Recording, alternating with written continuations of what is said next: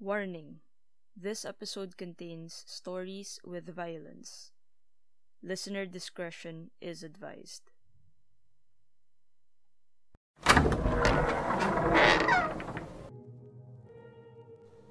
Hey, welcome back to the Konyo History Club.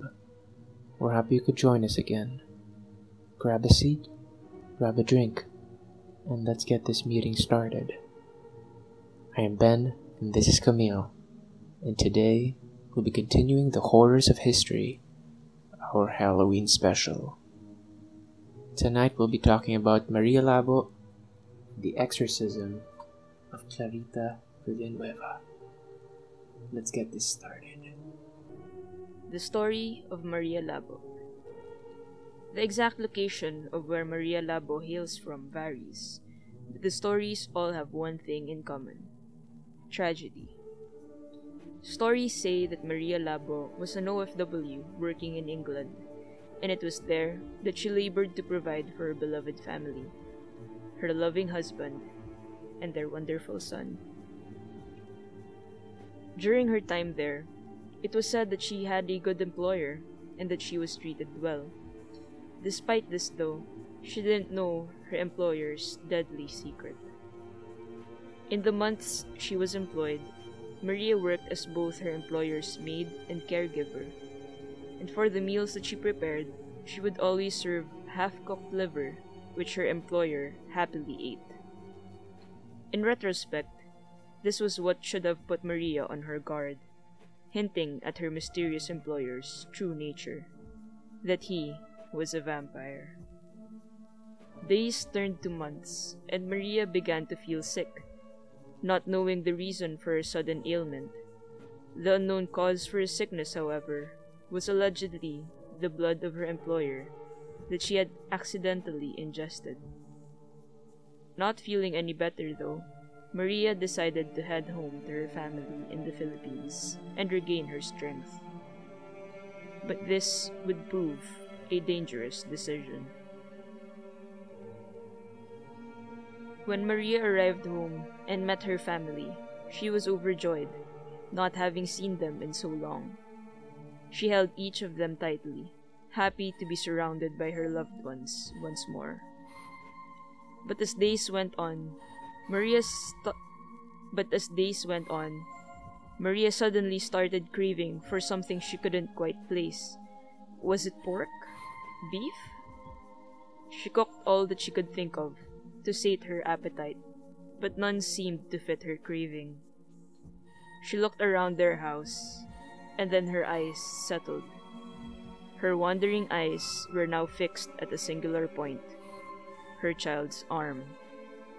Later that day, her husband returned home from work and sat at the dining table, telling Maria of his day, as Maria set the table and placed the food.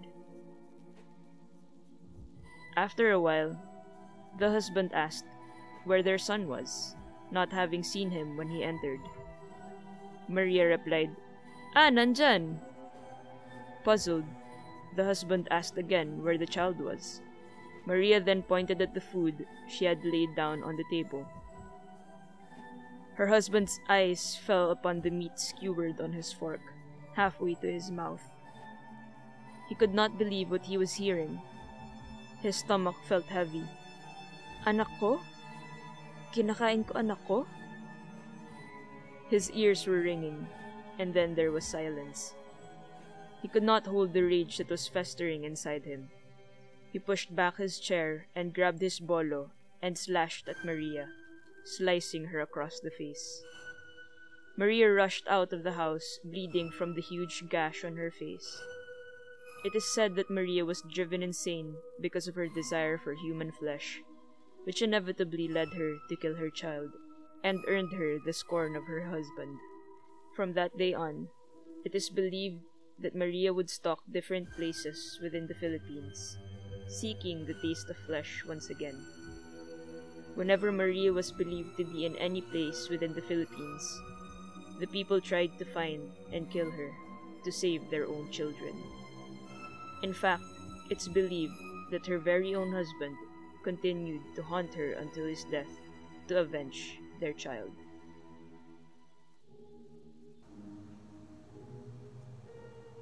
The Exorcism of Clarita Villanueva, as told by Eliza Romero. Clarita Villanueva, a 17-year-old Filipino girl, had known a life of tragedy. She did not know her father. She did not know if he died or had deserted her mother. Her mother was a fortune teller by vocation. The girl was brought up watching her mother holding seances, communicating with the dead, and using clairvoyance to predict to people what they would expect in the future. Her mother took money from people for her services and then laughed at them behind their backs. To her, it was all just a game, a means of making a living by duping unsuspecting and gullible people. When Clarita was 12 years old, her mother died. Since she did not have any immediate family to take her in and care for her, she turned to prostitution for survival. At 18, she moved to Manila with her boyfriend, but found out that he was already married, so she began working as an exotic dancer. The big city was a hiding place, a center of money and vice for her business. But one morning, 2 a.m., on the streets of downtown Manila, Clarita was picked up by the police, who suspected her of being a vagrant of homeless. The police called for a vehicle, and Clarita was taken to the ancient Bilibid prison, used as the city jail. Bilibid has been a prison for over 300 years. It was built by the Spanish and used by the Americans, the Filipinos, and the Japanese as a prison and a place of torment. 2 days after Clarita was incarcerated, there struck the strangest phenomenon to ever hit Bilibid prison in its 300-year history. This young woman was bitten severely on her body by unseen and unknown alien entities. She claimed there were 2 of them, a huge monster-like spirit and a smaller one. They sunk their fangs and teeth deep into her flesh, making deep indentations. They would bite her neck, back, legs, and arms simultaneously. Blood flowed, mostly underneath her skin from the bites. The 18-year-old girl screamed in horror and fainted. The guards and medics heard the commotion and came running to the women's division of the prison. The other female inmates pointed to the writhing, tormented girl on a cot. The girl was taken to the prison hospital for observation and treatment, where all the doctors declared that they had never seen anything like it. These strange demonic bitings began to occur daily, baffling all who saw it. Dr. Mariana Lara, the chief medical examiner at the prison, appealed for help through the media and permitted many to view the strange phenomenon. Filipino, Chinese, and American doctors, university professors, and other professionals were called in to analyze the situation. After 3 awful weeks of this torture, a radio reporter came to Bilibid and taped a session while the doctors were violently struggling with Clarita. The reporter immediately released his story on the local radio station, just after the 10 o'clock news. The news media soon caught wind of the occurrence and sent more reporters out to investigate. The newspapers, radio stations, and magazines found it their kind of story and began to publicize it. Even the cartoonists were soon drawing pictures of the entities of Clarita's depictions. As the bitings continued day by day, the UPI and other world news services began to report the phenomenon worldwide. From the Barrier Minor, it stated, "Writhing under a vampire attack. Clarita Villanueva, 18, of Manila, Philippines, is watched anxiously by the city's mayor. She is held by a police officer, doctor, and nurse." This incident also made the front page of many newspapers from Switzerland, France, Germany, England, Canada, and of course, the United States. One doctor accused the girl of putting on an act in order only to get publicity. Clarita gazed at the doctor and said, "You will die." He didn't feel at the moment, but the following day the doctor expired without even getting sick. He simply died. Fear struck the city, and that news was spread about. The girl was not only a harlot, they said, she was also a witch who could speak curses upon human beings and they would die. The chief jailer had a confrontation with the girl. He had kicked her for something she had done wrong while rebelling against him. Clarita looked at the jailer in cold, inhuman hate and said, "You will die." Within 4 days, the man was dead and buried, the second person to fall victim to her curse. Dr. Lara and his medical staff were deeply concerned. They had a prisoner who certainly was not crazy, but who was being wildly attacked by unseen entities and being bitten deeply on all parts of her body by creatures no one else could see. They were afraid that this thing would kill them, as it had the 2 others who dared cross it. It was their responsibility to do something for the girl. Yet they had no earthly idea what to do about the situation. It was beyond their medical knowledge. Who were these alien entities? The large one, Clarita said, was a monster in size. He was black and very hairy. He had fangs that came down on each side of his mouth, plus a set of buck teeth all the way round. The doctors verified her description by the teeth marks on her body. Buck teeth solid, all the way around the bite, rather than sharp teeth in the front. The smaller entity was almost like a dwarf. He would climb up her body to bite her upper torso. Both of these spirits liked to bite her where there was a lot of flesh, like the back of her leg, the back of her neck, the fleshy part of her upper arms.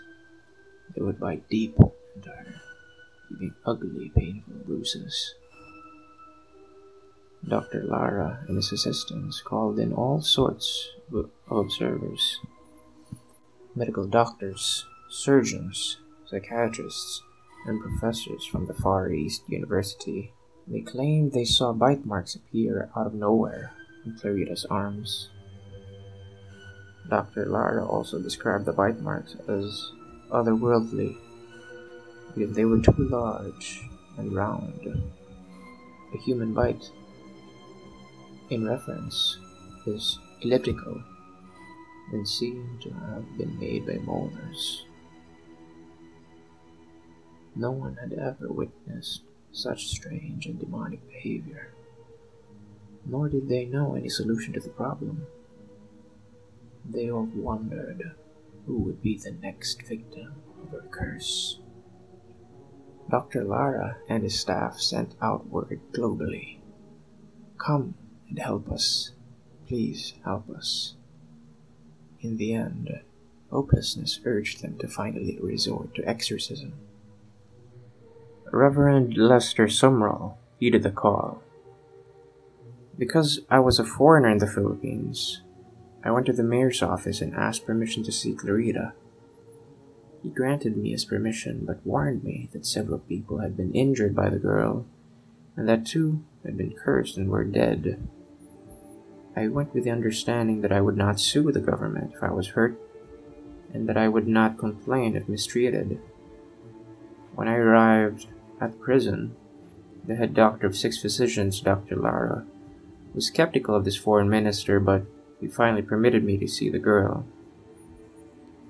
Clarita was brought into a special room where the Reverend was waiting with a large group of news reporters, foreign members of the press, university professors, and medical doctors who had been invited by Dr. Lara.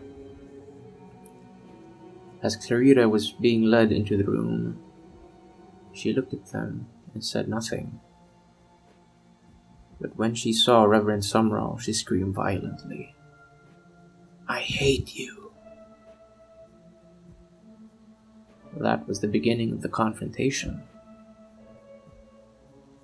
There was a raging battle with the girl, blaspheming God the Father, God the Son, and God the Holy Spirit. Her eyes were burning coals of fire and full of hate. I commanded the evil spirit to loose her. After a 3-day confrontation with the devil in her, the miracle of God came upon her. She relaxed, smiled, and said, "He's gone," indicating that the thing went out the window. And with that, we end our meeting. Thank you for joining us again this week and learning more about the horrors of Philippine history. Let us hear from you and tell us how we can do better. Reach out to us on Twitter at Konya History Club or at konyahistoryclub@gmail.com. Support the club by clicking the referral link in the episode description. We hope you come back next week for another meeting where we can embark on another journey towards the unknown. Again, I'm Camille, and that's Ben, and this has been the Konya History Club. He's gone.